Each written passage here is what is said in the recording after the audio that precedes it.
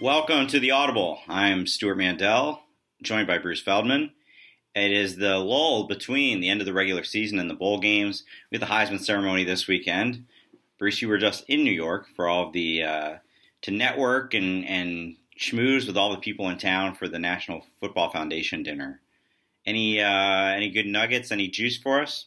A little bit. There's just the best stuff I can't really share, the best stories, but I can say I never realized there were this many hookers that frequented. Jeez, where did that come from? I know. It's just like it frequented this event. It's basically the College Football Hall of Fame induction week or ceremony. It was obviously a very stuffy, highfalutin hotel, and there's a couple bars in there, and you're looking around, and you're like, I wonder if that's that guy's wife. I wonder if that's like, and then you start to realize as the night wears on, there's a lot of outgoing women there, and it just creates kind of a unique dynamic. That's all I'll say. I'll leave it. That is not what I was expecting in the least bit to hear. Maybe some coaching scuttlebutt or something like that, but good to know. Well, you know what? I will tell you. There's one. This story is kind of interesting. It's an inside baseball story, but we do a podcast, so be it. On Monday night, I'd gone out to dinner with some Fox people and got to the bar, I want to say around midnight. And I hadn't been online that much. Maybe I checked it on, here or there. But when you walked in, a bunch of people were talking about how there had been a report that Baylor was it sounded like they were going to hire Blake Anderson from Arkansas State. And so it was interesting in that, that had been advanced quite a bit. I'd heard Blake Anderson was in the mix, but just not that they had settled on him. And I guess the report was from a website was that they'd been in negotiations with Baylor. What was ironic was about 10 feet away from me, not even, maybe 5 feet away from me, was Arkansas State's president and their AD.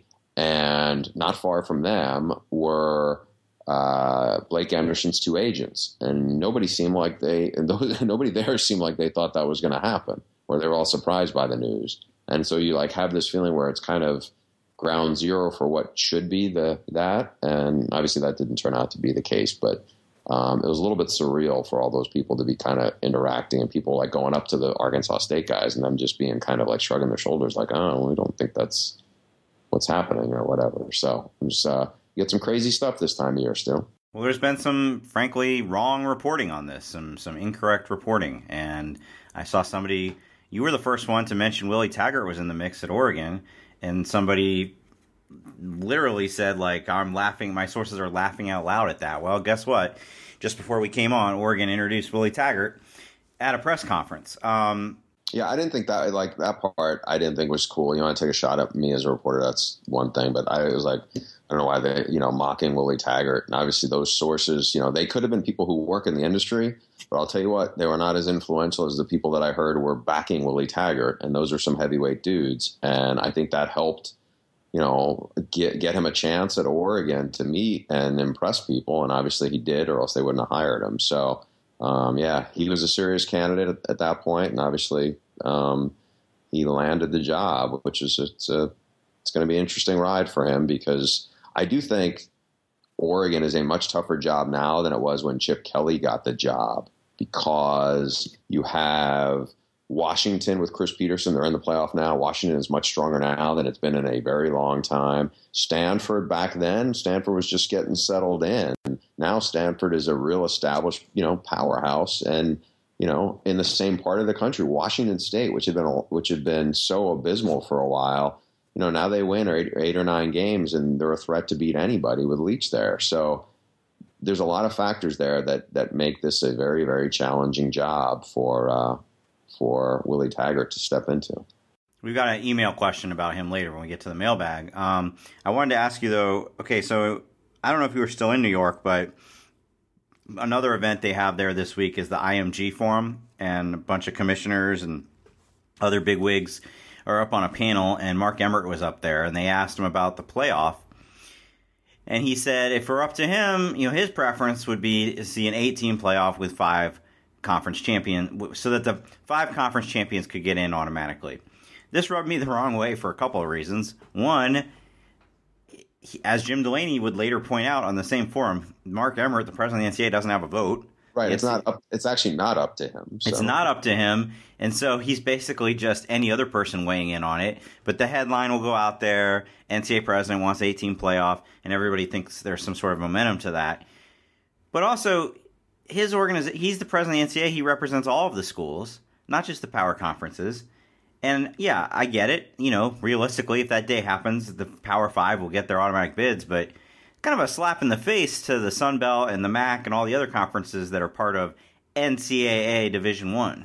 Yeah, and I think some of this, I don't know if I fault Mark Emmert for just speaking his mind on a panel setting of, a lot of times, and again, this is a media thing where somebody can ask a question at a press conference or some kind of setting, and people is like, oh, it's almost like you have an agenda if you answer the question or how you do. I think realistically, and I've been critical of Mark Emmert plenty, but I do feel like, he's at the point where he won't get the benefit of the doubt on anything.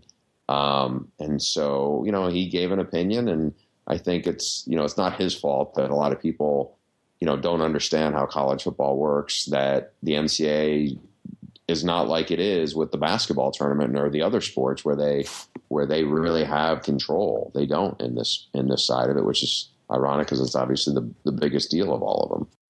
And then my only other point on that would be one of his big talking points this year has been time demands. We've got to do a better job about time demands on athletes. And then he just basically proposed a whole extra round of games. So anyway, like you said, they asked him a question. He gave his opinion. The other story I wanted to bring up before we get to the mailbag, did you see where a group of Notre Dame alums took out an ad in the paper? I did. I saw a reference to the story. I did not click into it. I just kind of left it where it is. I don't know. I just kind of shrug my shoulders whenever I hear one of these things about, a group taking on, whether they put out an ad or fly a banner over a game. The one thing I will say is they have accomplished what they probably were hoping they would accomplish, which, guys like us are now talking about it. I'm sure there's other, little discussions, even if you're defending, which I think we're probably both going to be doing about Jack Swarbrick. It kind of creates like a referendum on Jack Swarbrick, which, it pushes it out into the not into the mainstream, but push it out into the news cycle a little bit, right? Everybody's upset there. 4-8 is not acceptable at Notre Dame. You could email Jack Swarbrick. You could email the president saying to fire Jack Swarbrick. You could call into a radio show. But you take out an ad in the paper, guess what? Recruits are visiting this weekend. Big recruiting weekend. They're going to see that. And the ad, by the way, just basically lists bullet point by bullet point everything wrong with... It's more about Brian Kelly. I mean... It's nothing Jack Swarbrick did. They're just mad at him because he won't fire Brian Kelly. 4-8 in 2016, 0-10 versus top 12 over the last 4 seasons. Then they bring up the academic cheating, which, by the way, I feel like while people there were down on Brian Kelly because of the season, that seemed to ratchet it up a notch. And then my favorite part. But Jack says, quote, it's harder to win now than in 1988. And apparently the rebuttal of that is to put up Notre Dame and Stanford side by side in their record 2010 to 2016, as if that's just the ultimate proof. Well, if Stanford can win at this high level, then certainly Notre Dame could. But it is hard. But look, what he's saying is very true. It is much harder for Notre Dame to win now than it did, whatever that was. It's almost 30 years ago. But there's a section of the fan. I don't think it's all of the fans, but there's a section of the fans, including these who are taking out ads in the newspaper, that won't accept that. They should be competing for the national championship every single year. Because look, they're taking out ads in the paper, and literally a year ago this time, Notre Dame was 10-2 and preparing for the Fiesta Bowl.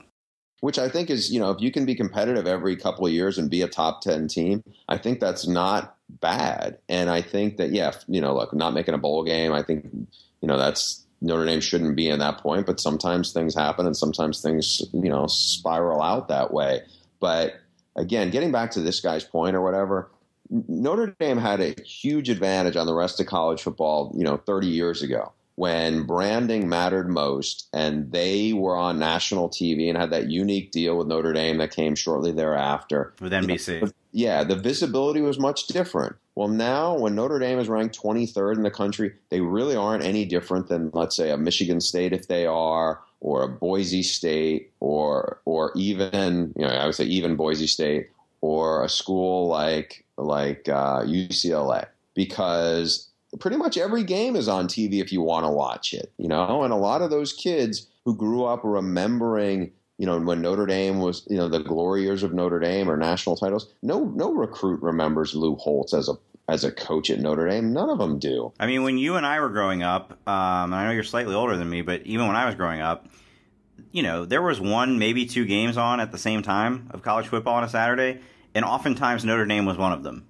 They were the program in college football. Yes, Ohio State, Michigan, all of that, but there was something about Notre Dame where you just saw them more often, they were talked about more often, etc. Everybody's on national television every week now, whether it's the Pac-12 network or FS1 or whoever. And when they're good, they still have that brand power. Don't get me wrong. There was a list this week of the most watched games of the regular season, and Notre Dame, Texas was number 3. And I think that's a little bit of that was part of that was also due to having all Sunday by itself. Sure, but if it were two lesser-known programs, I think even if they were two top 25 teams, but they were it was Michigan State against Wisconsin, it wouldn't be the third most watched game of the whole season. It's because it's Notre Dame and Texas. So they do have that brand power, but they don't have that advantage, I don't think. But here's the other point. I guess we're going deep into Notre Dame more than we thought, or at least more than I thought. So let's go back to what it was when it was 1988 when they won that national title. You know what? Those kids weren't that far removed from the last national title, because it was only a decade before when they won one, and they had actually won another one before that, 4 years later. This is by far the biggest drought Notre Dame's ever had when it had won a national title. So we're talking about basically 30 years. So the reality is most people in the mix, don't have a frame of reference for that. The reason I'm defending Swarbrick in particular, I mean, it's incredibly short-sighted if you're going to blame this on him. Now, I get it. Football is king at Notre Dame, and everything else is secondary. Jack Swarbrick is the guy that got them into the ACC, which was a game-changing move, maybe less so for football than for all their other sports. Their basketball team under Mike Bray is thriving since they got into the ACC. Back-to-back Elite Eights. Facilities got upgraded. I mean, there are so many good things he's done, and I will tell you, just within the industry, he's one of the most respected ADs in the country. So you want to fire Jack Swarbrick, terrific. I wouldn't take out a newspaper ad the weekend that there's going to be recruits in town, and I just think this is all misplaced. If Brian Kelly has another bad season next year, he'll be gone. You'll move on to the next guy who's going to supposedly return him to glory. The only other thing I'd say is I get a lot of emails or tweets. What are they thinking? Why are they sticking with him? How have they not fired him? Private school, so we're not privy to his contract. I don't think anybody knows, I assume there's a pretty substantial buyout. And this is a school that just literally in the last couple years finally stopped paying Charlie Weiss to not coach there. He made, I want to say, $15 million in buyouts from a ridiculous deal they got him into. I don't know how much it costs to fire Brian Kelly, but I bet it's a lot. I would suspect it would be much more than that if they were going to try to get rid of Brian Kelly. You think his buyout is higher than $15 million? I would think it would cost them more to move on from him. Yes. Beyond that, look, in fairness, Brian Kelly is way more accomplished than Charlie Weiss. Charlie Weiss's best game at Notre Dame in 5 years was a loss to USC in the Bush push game. So why does this never come up? Why in all the, now they want to fire Jack Swarbrick because he won't fire Brian Kelly? This seems pretty significant deal that it would cost more than $15 million to buy him out. Well, I think, again, like you said, it's private school. I think that we're talking about a guy who had, has a lot more credibility as a coach. I know some fans don't like him and don't like his style, but he almost had them in a playoff last year, and that was a team with a ton of injuries. You can say whatever you want about Brian Kelly. He's not a bad coach. I mean, I think he's proven that repeatedly. But he is definitely has the, he can be a guy who can tick people off. He doesn't handle things always the best at press conferences. He gets red-faced a lot on the sidelines, and that's certainly not a great look. But when you look at Notre Dame, I think Notre Dame is one of those schools where it's one of those jobs where you couldn't see a lot of other guys and say, oh, yeah, I could see, and this is not a knock on him because I think he's a terrific coach, but I could not see Jimbo Fisher as the head coach at Notre Dame, even if he wanted to be there. Right. So at the end of the day, I think the reason some fans might be frustrated with Jack Swarbrick is because he looks at it the way he looks at it realistically. He doesn't look at things through the prism of a diehard Notre Dame fan who's been going to games for 30 years and remembers the good old days. I mean, first of all, he would know how much it costs. We don't, to make a coaching change. But he also knows that they haven't been this good in general in a long time. This was a bad year. Sometimes guys have bad years. If he goes 4-8 again next year, you got to make the change. But I know a lot people are very down on him. We'll see if maybe as this season gets in the rearview mirror and as you get into next season, if maybe people will be get back on the bus, if you will. But I understand people are frustrated. I don't think that's the way to go about it. We have a lot of emails to get to. What do you say we break open the mailbag? Sounds good. We'll get back to the podcast in a minute, but first, a word from our two sponsors this week. Rocket Mortgage by Quicken Loans proudly supports the Audible. Rocket Mortgage brings the mortgage approval process into the 21st century. Fast, powerful, and completely online, Rocket Mortgage has taken all of the complicated, time-consuming parts of applying for a mortgage out of the equation. Hate searching through stacks of old files and paperwork? With Rocket Mortgage, you can easily share your bank statements and pay stubs at the touch of a button, helping you get approved in minutes for a custom mortgage solution that's been tailored to your unique financial situation. Even better, with Rocket Mortgage, you can do all of this on your phone or tablet. It's a quick online process that you can manage from the convenience of your couch. So, if you're looking to refinance your mortgage or buy a home, check out Rocket Mortgage today at quickenloans.com/audible. And the Audible is also brought to you by Books. Looking for something nice to celebrate a landmark moment or show appreciation for an everyday gesture? Send a Book. A Book is a bouquet, simplified. Let me explain further. The Books company starts with farm-fresh flowers. These babies are chemical-free, sourced from eco-friendly, sustainable farms. The flowers arrive days after they're cut, compared to nearly 3 weeks like you're going to get somewhere else. Plus, prices start at a mere $40, and there are no hidden fees or unnecessary upsells. Register with your email for free weekday delivery. Right now, listeners can save $15 off. Just go to Books.com/audible. That's BOUQS.com/audible. And I can also tell you guys, I recently used the Books to get a bouquet for my wife, and she remarked that they were much nicer than the flowers I used to get her. That's a good sign for Books, a bad sign for my choices in the past. Where's Rob Stone at? It's the mailbag from a computer, so not literally a bag, but just mail.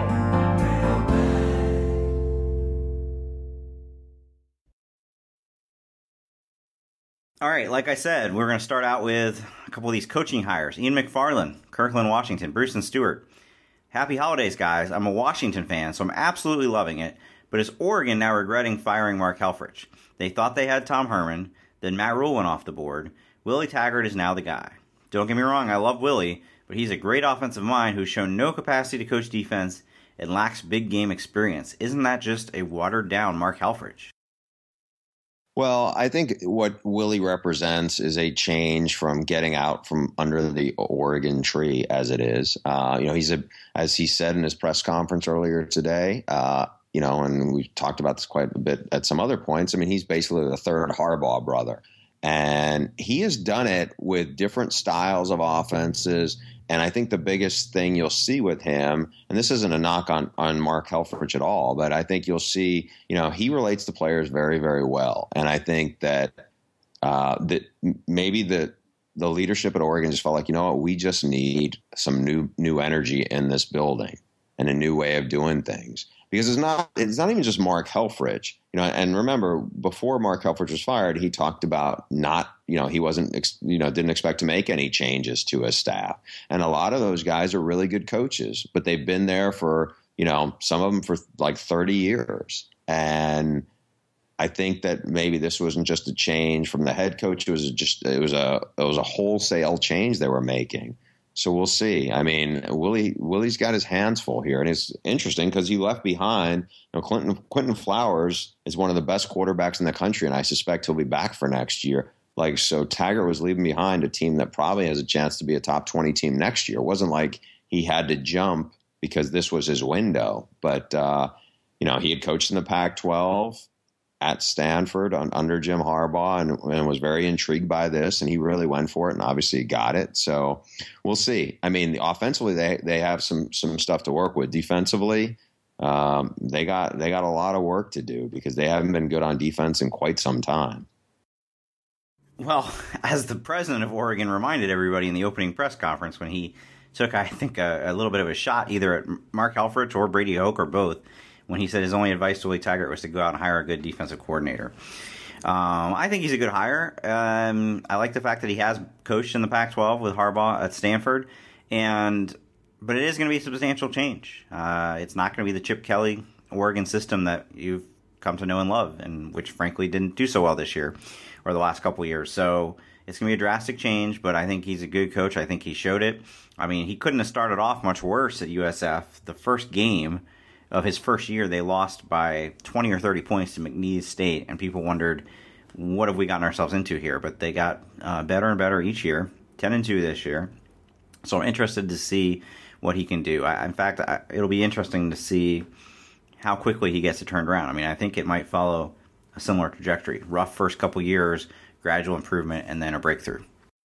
Yeah, and look, as you alluded to, I mean, he was on the brink of getting fired last year. He was 1-3, and I think there were people within the USF athletic department who were looking to fire him, and he saved himself and won 7, I think, of the last 9. And obviously, they went 10-2. So that I could, if it's rocky early on, which it could be, I think he's of the character, especially how he handled his first 2 jobs, that he'll kind of plow through it, and I think that does bode well for them.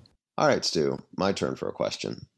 Dear Stuart and Bruce, after 3 years of the playoff selection process, how would you set up your non-conference schedule going forward? Writes Jeffrey Trailer, Baton Rouge, Louisiana.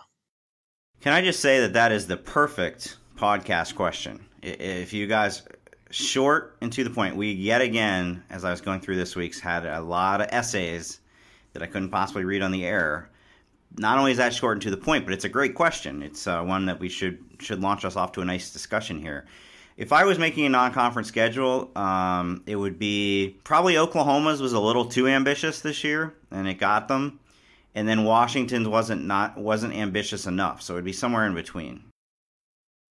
Stu, I had a conversation with Gary Patterson years ago, and I think it was in his Mountain West days, and he talked about the ideal schedule for him was, and I kind of paraphrasing these, one punch-up game, one game, which means you're playing somebody who may be above your weight class, but it's a challenging game where you have a chance to win, but you may be an underdog.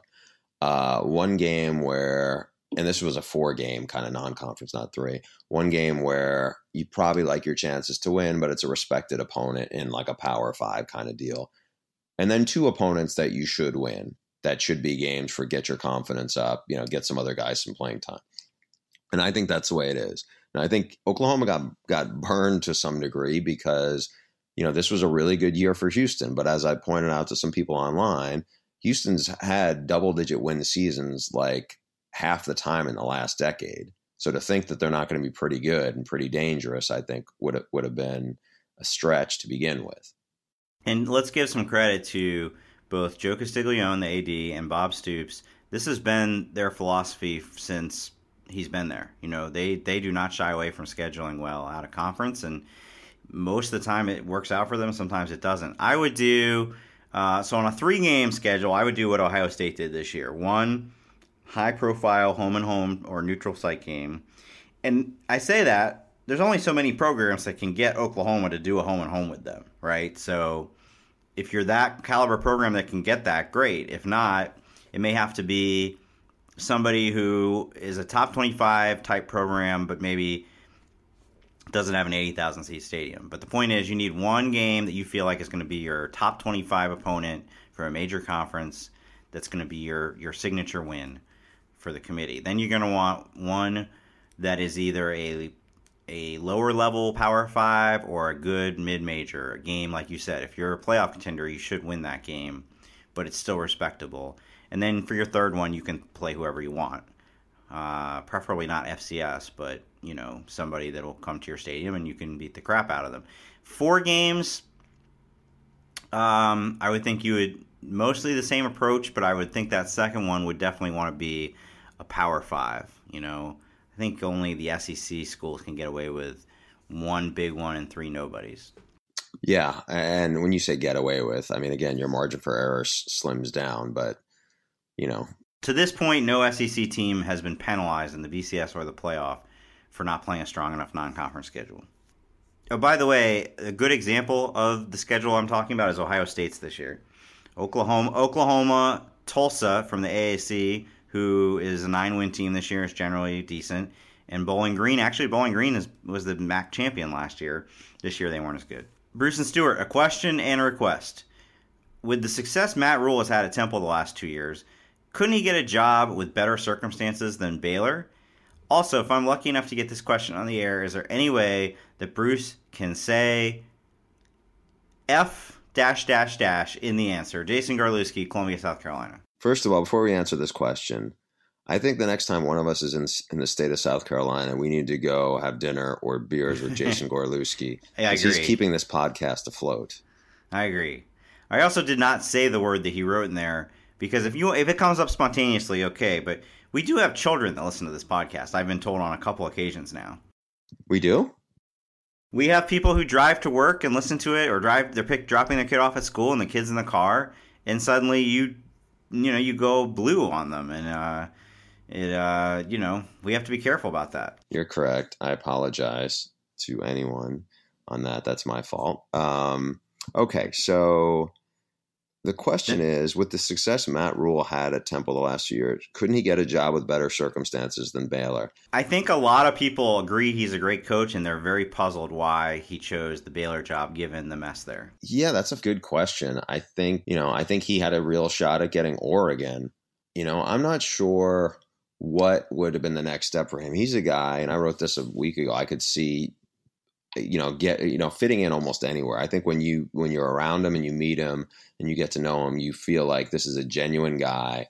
Now his teams play really good defense. They were one of the top 5 in the country in defense, and they're physical and they're going to run the football. And that should fit in just about anywhere. I can see why Baylor wanted him. Now, Baylor's going to be a tough job. I think from what I've heard on this deal, I think it's a 7-year deal. They're committed to him for a long term because they know there are going to be some serious struggles in the next couple of years because of dealing with the fallout from that scandal. But again, this comes back to what were the jobs out there that people thought, okay, once Texas and LSU are filled, what were the other, are there great jobs out there? Jeff Brom, I think, is a really good coach. I think it was a home run hire for Purdue. Sometimes it doesn't work out. The timing isn't great. Now, could he have waited? Maybe PJ Fleck's going to wait another year, and maybe PJ Fleck gets rewarded with a much better job than, Purdue or something, or Cincinnati.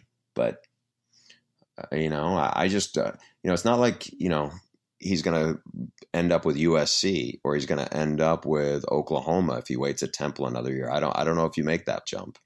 I always kind of thought he would go to another Northeast type, like a BC. But obviously that didn't come open. Now, what I thought he might have done was if James Franklin were to ever leave Penn State, he grew up in State College and was a player at Penn State. I think he would be a really good fit at Penn State. Well, maybe he saw how good they were this year and figured that job's not going to open anytime soon. Maybe so. The only thing I worry about for him, I think he's a really good coach, really likable guy. I think he'll fit in well there, regardless of the no Texas ties. I cringed a little bit when I saw a quote from him from his press conference where he said he didn't really do much research about the scandal at Baylor. That's not good. Because a lot of times these guys, what could possibly be so wrong? My hunch on that is that he's pretty protected on that in the language of his deal and knowing what he's getting into. I'd be surprised if he didn't know a lot more than he's leading on there. Well, You saying like if there's major NCAA sanctions, he would have an out? I don't know if it's per se that, but just some of those things. I'd be surprised if he didn't know a lot more about. Now, I'm not saying he knows what Pepper Hamilton knows, but I would be surprised if he entered this without knowing a lot more than what he's going to share at a press conference. It's supposed to be a very pro Baylor, setting. I just hope he knows the kind of the polarizing environment he's walking into. There's still a whole lot of people that revere Art Briles. He's not going to be running anything remotely close to what Art Briles ran. And like you said, it's going to get a bit worse before it gets better. Last year they lost a good number of their best recruits left. You got out the letter of intent and left. They're at one commitment right now. Well, I'm sure he'll do what he can to salvage the recruiting class. But, basically, I would say it's like 1.5 lost recruiting classes. So they're going to take a dip. There's no way around it. And I hope people there are understanding of it and they don't freak out after, if they have a couple bad years and say, well, he was a terrible hire. Yeah. Stu, I would also think that, as we said, he's a Penn State guy. He grew up there. He's at Temple. It's not like he's on the other side of the world. I think he probably has some awareness to that as well, just because of, his connections and having seen almost firsthand, or at least secondhand, some similar scenarios with how it is at Temple, with how it is at Penn State right now. Gotcha. Fair point. Next question. Next question is from Sean Callan. People have made a big deal about Baylor having one commitment in the 2017 class. That is Sam Callan. I'm sorry. What did I just say? Sean. Sorry, Sean. Sorry, Sam. People have made a big deal about Baylor having one commitment for the 2017 class, as Stu just did. I am not surprised, and not because of the rape issues, but because no recruit had a clue about who the coach was going to be. I do not think Baylor is a place a lot of football players are going to go just because it's Baylor. Georgia held on to recruits because, 1, it is UGA, and 2, it named a coach fast, and 3, that coach had some gravitas. Seriously, how effective can the current coaches really recruit? I think Sam's point, that to me that is the most relevant, or A, yes, nobody knew what the direction was going to be going forward, so what are you committing to? And B, the coaches were basically lame duck assistant coaches. Some had already, I think, sold their houses. They knew they weren't going to be on past. So exactly what are they recruiting? And we saw plenty of instances where there was definitely friction between, the old Briles holdovers and some of, and the higher ups at Baylor now, and how the place is run. So it created a pretty volatile dynamic. And I think those factors all in, and it's not surprising at all. I don't think you're surprised. I'm surprised they had one commitment, much less that they didn't have zero. That, that kid, Baylor fans should love that kid, whether he plays it down or not. Well, I think we're going to find out how much have the assistants truly been trying to keep that class afloat, or did they kind of stop caring when they realized they weren't going to come back? Because I remember talking to Luke Fickell when, after Urban Meyer got hired, he had spent the year as the interim coach, and obviously similar situation. They didn't know what was going to happen. They didn't know if he was going to hold on to the job or somebody was going to come in from the outside. They didn't know if somebody came in from the outside. frankly, pretty rare what Urban Meyer did in keeping him. And he said the whole goal was just keep guys in play. Keep guys in play. We know they're probably not going to commit, but keep them in the mix. Keep them paid. Keep telling them, it's going to be resolved soon enough. And then once he did, Urban Meyer comes in, and shocker, he's able to close a lot of those guys. So we're going to see whether that's the case here with Baylor, and suddenly they get a whole bunch of commits now that they know who the coach is, or if he's truly got to go out and kind of find kids that he can flip from other schools, or guys who are just have fallen through the cracks to this point. He's also got to hire a staff. Urban Meyer was going to hit the ground running to something. To me, the parallels are not a lot because of, the environment, and also Ohio State and Urban Meyer is a much more established brand. Right. It's not going to go. They're not going. Well, I think he ended up signing a top 5 class. That's not going to happen here. But we'll see if he can salvage it. Joe from Greenville, South Carolina. Stuart and Bruce. Happy holidays. This looks to be a very strong year for the top bowl games. Really happy with the committee's matchups. Outside of the playoff and semis and New Year's Six games, what bowls are you most looking forward to this year? Specifically, give us one game pre-December 25th. So this is not Citrus Bowl and whatnot. It's those fun little games that get played on a Tuesday night and not too long from now. Do you have one that stands out to you?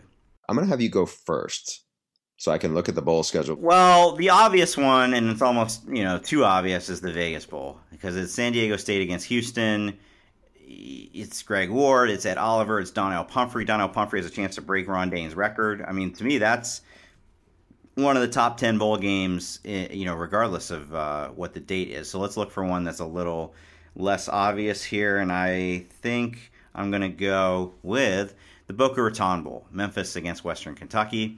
No Jeff Brom, but obviously still the same offense and system. They score a lot of points. So can Memphis. I could see that being a 52-45 kind of bowl game. Yeah, look, Riley Ferguson's been a hell of a story. I mean, I actually ran into Mike Norvell the other day, and we talked a lot about him. I think he said that there's a chance if some of the teams they faced win their bowl games, that they will have played 6 teams that won 10 games or not, or 10 games or more this year, which is pretty impressive. I thought Ohio State was impressive with 4. I'm going to give you a couple of bowls, too. One is a personal one. The idea that UTSA is playing in their first bowl of ever, and it's basically a true road game because it's in the Gildan, New Mexico Bowl against Bob Davies' team. Yeah, those are 2 of your guys, Bob Davie and Frank Wilson. Yes, so I think that's good. I'm curious a little bit about the San Diego, the Poinsettia Bowl, because I've heard a lot of good things about Wyoming's quarterback, and he is, I ran into an NFL scout I know a couple of weeks ago at a game, and he said he's got a lot of talent. He's really raw, but he's kind of intriguing. And so to get a chance to see him, and I mean, I think that's one of the other great things about bowl games. You get a closer look at guys that maybe you haven't paid much attention to. So I would give that guy a nod. And that's about it, because I mean, it's not to say I won't watch like the Dollar General Bowl, but a lot, there aren't that many matchups that are before the 25th. And there are some, I'm not going to disparage any, but there are some that I flat out, if I happen to be able to watch it, great. If I'm not available, okay. But there are some genuine ones in there that do stand out. What is the game here, but regardless of what you're doing on this particular day? I'm going to rattle off bowl matchups, and you tell me the one you could most afford to miss. No, I just said I don't want to disparage anybody. Congratulations to all these teams for making their bowl games, but there are some that I'm probably not going to make a strong effort to watch. No. Okay. This one is one that should get interesting, okay, from Michael in Cincinnati. Dear Stu and Bruce, and I want to point out he sent this email before the Heisman finalists were announced. Love the show. Before the Michigan-Ohio State game, I kept hearing rumblings that if Jabril Peppers had a monster game, he would be a Heisman finalist, if not the favorite, due to Lamar Jackson's regression. After the game, I took a look at his season stats, which are fairly pedestrian, and was baffled by all the hype. Does Peppers affect the game in ways that stats don't capture, or is he being praised because of his NFL draft stock? Hearing smart people acknowledge a player's worth beyond his raw numbers is refreshing, but after his so-so performance in the Ohio State-Michigan game, I'm just confused. P.S. Arby's is terrible. Thank you very much. Yeah, but just for every one of those, we get 2 or 3 stop knocking Arby's. Stu, I hope you get like gift certificates sent for you, because you have been championing that establishment. So the interesting thing about this question is how we just talked on Monday about how it's tough to talk about the Heisman. You don't want to knock a guy, right, at the expense of somebody else. Then Jabril Peppers gets announced as a Heisman finalist, and I basically did exactly that. I had a couple snarky tweets about it. Your thoughts? I think it was a classless act that you Not about the tweet about Jabril Peppers. Yeah, like I remember this from like a week or two ago. Somebody had tweeted out like Jabril missing a tackle against somebody. Like it was like a screen grab of it.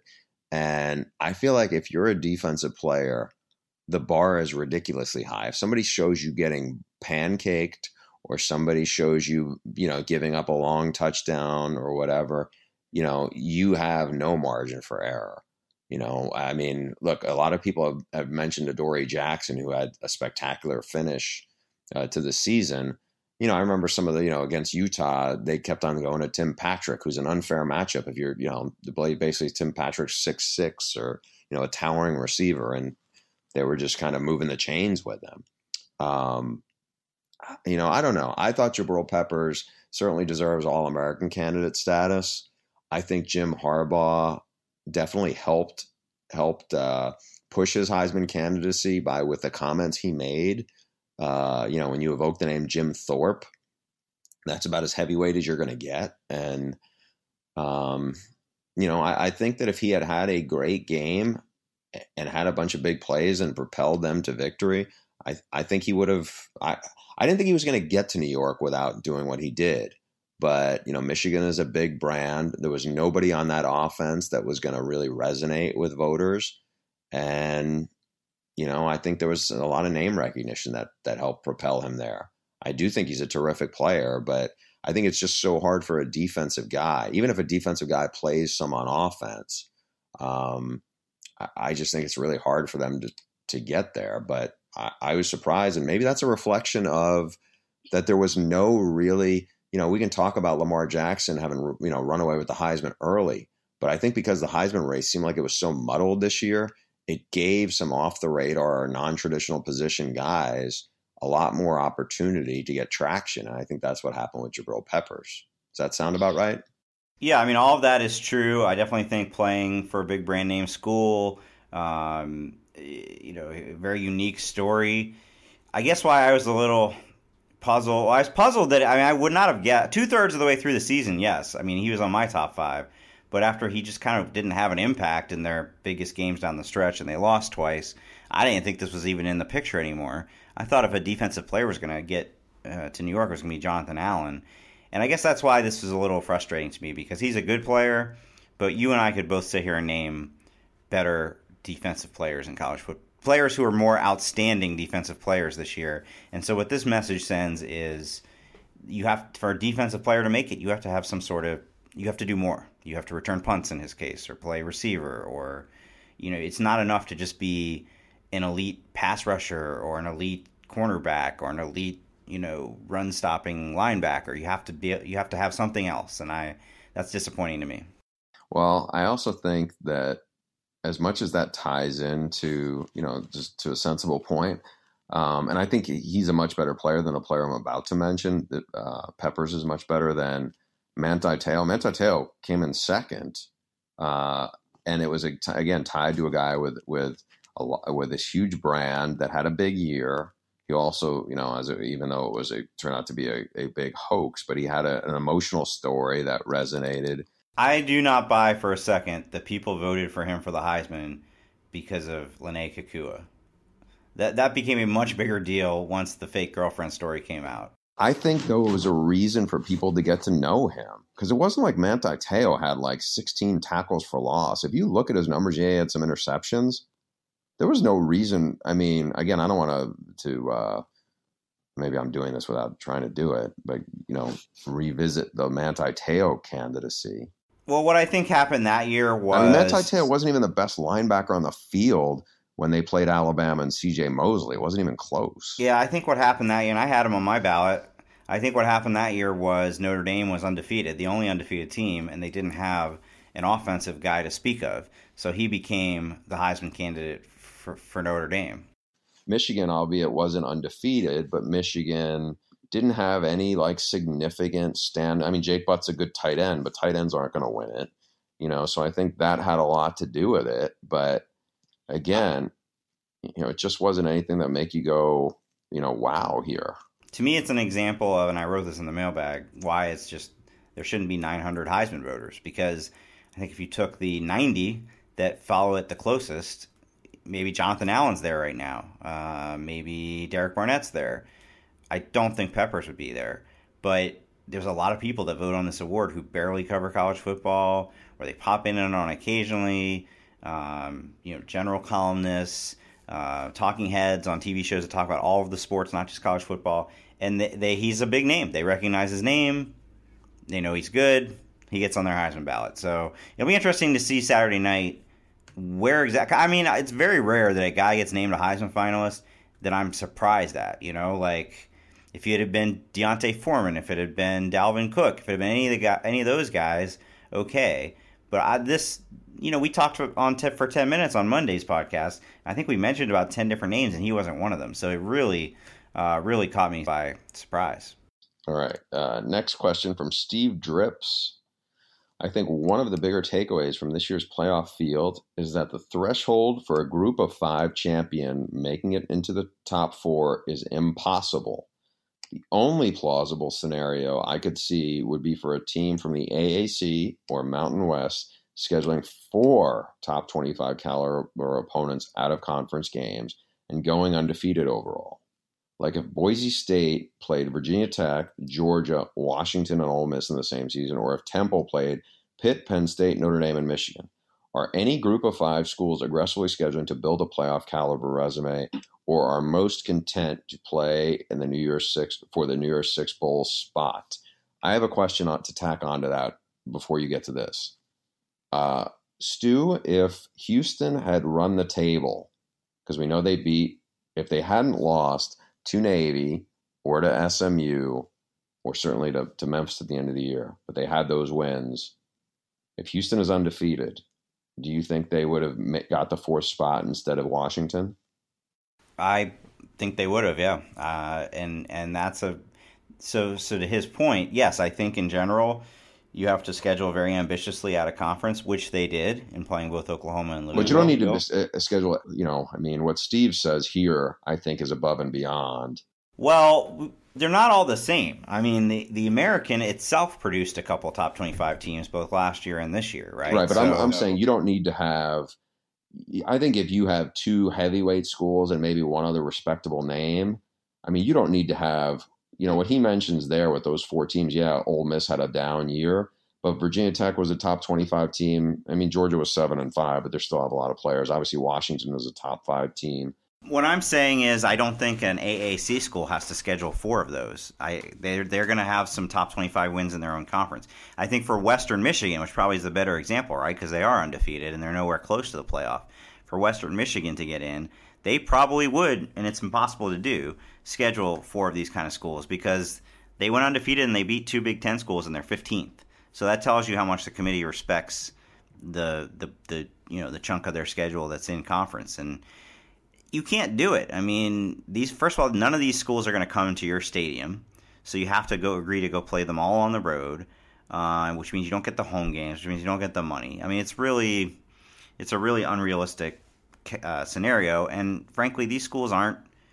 I think they are, to his point.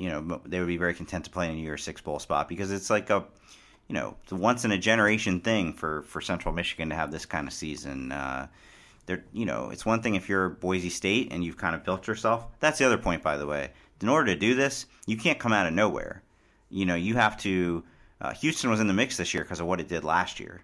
Boise State took several of those undefeated season type things before they got any traction in the BCS championship race. That's not fair, but that's real. That's just the reality of it. Yeah, I would agree. I mean, I agree, and that's why I mentioned the Houston part of it. So it's doable, but you don't have much margin for error. Okay, the last question is from Andy. Hi, Bruce and Stu. I wanted to take a second to say thanks for all of the podcasts for the last few seasons and offer a little feedback. By the way, Stu, I haven't read this yet, this part of it, so hopefully he doesn't say anything really bad about me. It's all about me. I've been listening since day one, and for someone in a job that requires a lot of time in cars and planes, having this to listen to is a great thing. I don't have a question, but in the way of feedback, I wanted to note that it seems like there has been a lot of disgust coming from Stu in regards to Michigan this season. I 100% recognize that every fan base thinks every journalist is biased against them. And as a Michigan alum and fan, I know that I'm not objective here, but I feel like there has been an increased level of snark and disgust directed at Michigan and Jim Harbaugh this season, and this is a bit of a turnoff. Some examples would be tweets during the Iowa-Michigan game, today's comment about I keep calling him Julius, Jabril Peppers' 4-yard Wildcat snaps, and pretty much every conversation about Jim Harbaugh. Okay, Stu, defend yourself. Yeah, no, I wanted you to bring this up because sometimes you need somebody from the outside to recognize something, and I think he's actually right. I think that I've been a little too hard on Michigan this year. I don't think I've been unfair to Harbaugh. I think the only truly negative thing I wrote about him was when he was, before signing day, when he was running guys off who they'd offered scholarships to. And not so much about him, but pointing out that this is the exact kind of stuff that Michigan fans used to criticize the SEC for. Now he was doing it there. I get a little sick of Harbaugh mania sometimes, and maybe that comes out. Although I got to give him credit. He had an epic press conference, Orange Bowl press conference Wednesday, that it's him and Jimbo Fisher both up there, and he's talking about how much he's looking forward to seeing, plant the spear at the game. And he asked Jimbo Fisher flat out, are you guys going to do that at the bowl game? And you can tell Jimbo has no idea whether they do that or not at the bowl game. It's a little awkward. Anyway, giving him a little love there. I don't remember what he's talking about with the Iowa-Michigan game, but I do know that I was pointing out for weeks the fact that Michigan hadn't played a good road game, and I was getting a lot of backlash from Michigan fans about that I wasn't giving them enough credit. So when they did lose on the road to Iowa, I felt a little bit of indication that, it is really tough to play on the road, and that Ohio State losing at Penn State didn't mean that they were terrible. Jabril Peppers, 4-yard Wildcat snaps. I probably shouldn't have said that. I was just so floored by the fact that he was a Heisman finalist. How much of this, when I was reading his scalding criticism of you, it got me thinking, this Twitter echo chamber, sometimes I think we all get caught on almost like a piling on kind of thing where you get sucked into the momentum, and sounds like an excuse, which I guess it really is. And you start tweeting things that you probably wouldn't write, and probably you wouldn't say on the radio. Lord knows I might say them on a podcast, but I do feel like we all kind of do that. I once had an old SID who still works in the business said, don't think we don't have accounts that you don't know about, that we don't listen to you guys. Are like, what the hell are you saying that? Kind of stuff. I would think it's very hard to be an SID now and see writers sarcastic, because basically what you're seeing on there is kind of what I would call press box banter. You're seeing a lot of things. I remember when Twitter first became a thing, way back in 2009. The first time I covered a game since it had become a thing. I don't remember what school I was at, but there were 2 student journalists behind me. And I remember thinking, God, if I say something, if I make a sarcastic remark and that they don't approve of, they might tweet it out, and stuff that you're not used to the public hearing. So I don't think I'm too bad about that. I do think, like I said, the Jabril Peppers one probably crossed the line. But I would write or say on the podcast that Michigan fans are not taking seriously enough the fact they haven't played a true road game to that point in the season. Or, you talk about the Twitter echo chamber. I couldn't believe how many Michigan fans still thought they should be in the playoff after the season. I don't know where that was coming from. Yeah, and I think some of that can be wishful thinking. No, there are Michigan fans who think they should be there. They're a better team than Washington. They wouldn't be a 14-point underdog against Alabama. They should be in the playoff. That is a serious line of thinking. Okay. Look, that's what we love about fans, and we love about the passion they have for the sport, and that kind of some of that feeds the audible too. So I don't think that's a bad thing. Exactly. We wouldn't be where we are today. We wouldn't have this podcast without the passion of the fans.